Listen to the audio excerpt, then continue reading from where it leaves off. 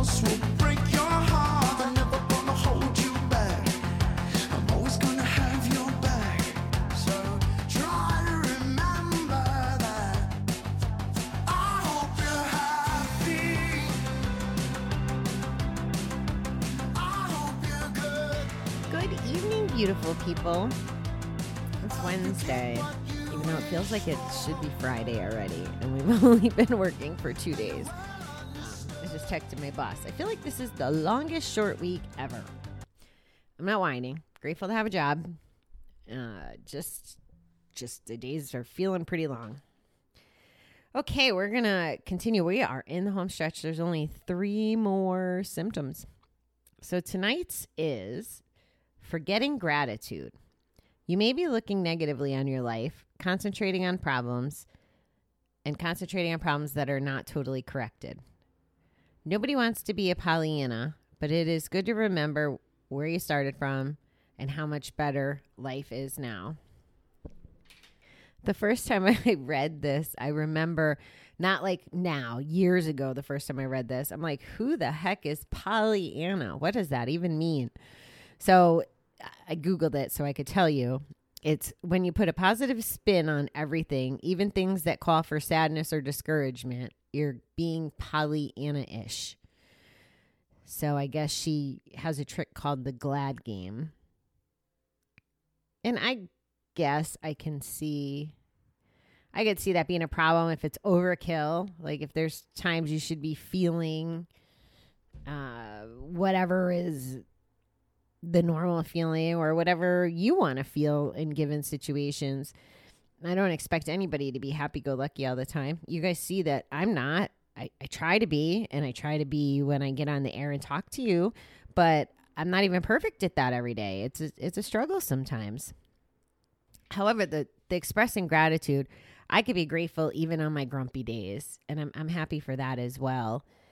It could be a challenge, and it's taken a lot of practice. And again, not perfect, still have to work at it a lot of times. And some days I can't snap myself out of it. Like I said, you've experienced them. But what can we be grateful for? I look at it like when I have a tough work thing, okay, I'm learning something from this. If I have a tough family thing, it might be like, okay, well, in the grand scheme of things, I'm okay. If I have a fight with my mother, say, and that doesn't really happen all that often, but the positive spin and the gratitude piece is I have a mother that's alive. There's people out there that don't have, their parents.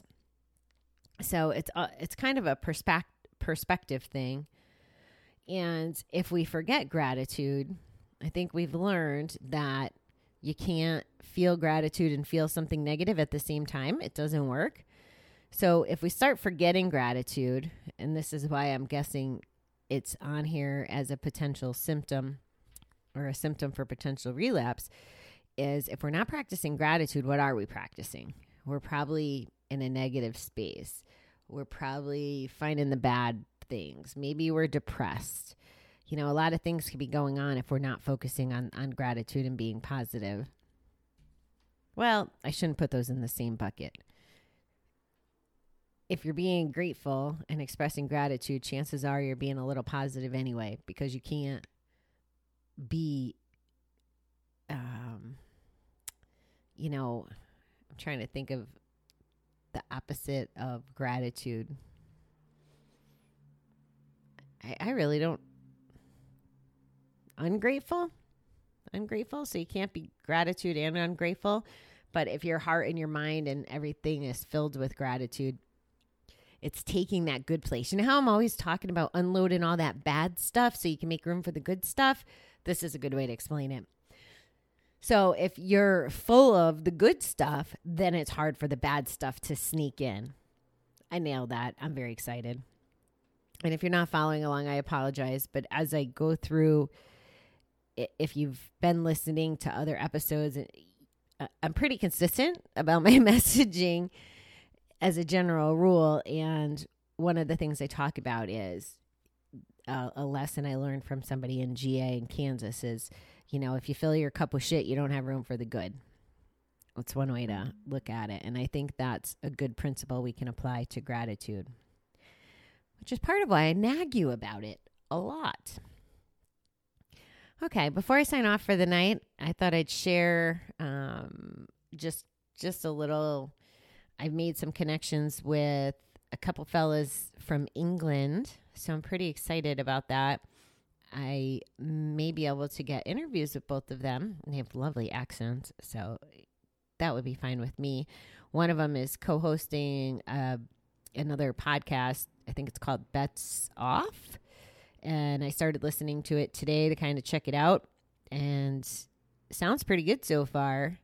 And it's, awesome that there's more material or resources out there for folks who need it. And I love that it has so far a little bit different flavor than mine. Like they were talking a lot about online gaming, which now it piques my curiosity of, how many casinos and stuff are over there. What does that look like?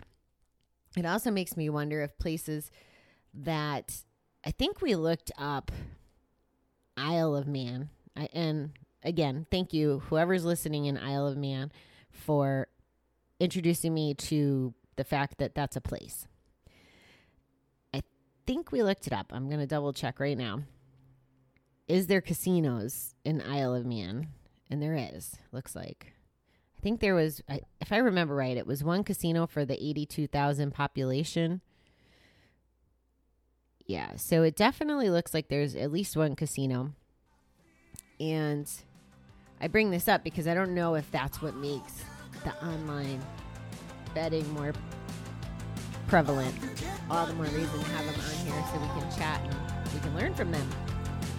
Okay, beautiful people, have a marvelous night. I'm going to go get smarter. At least I hope so.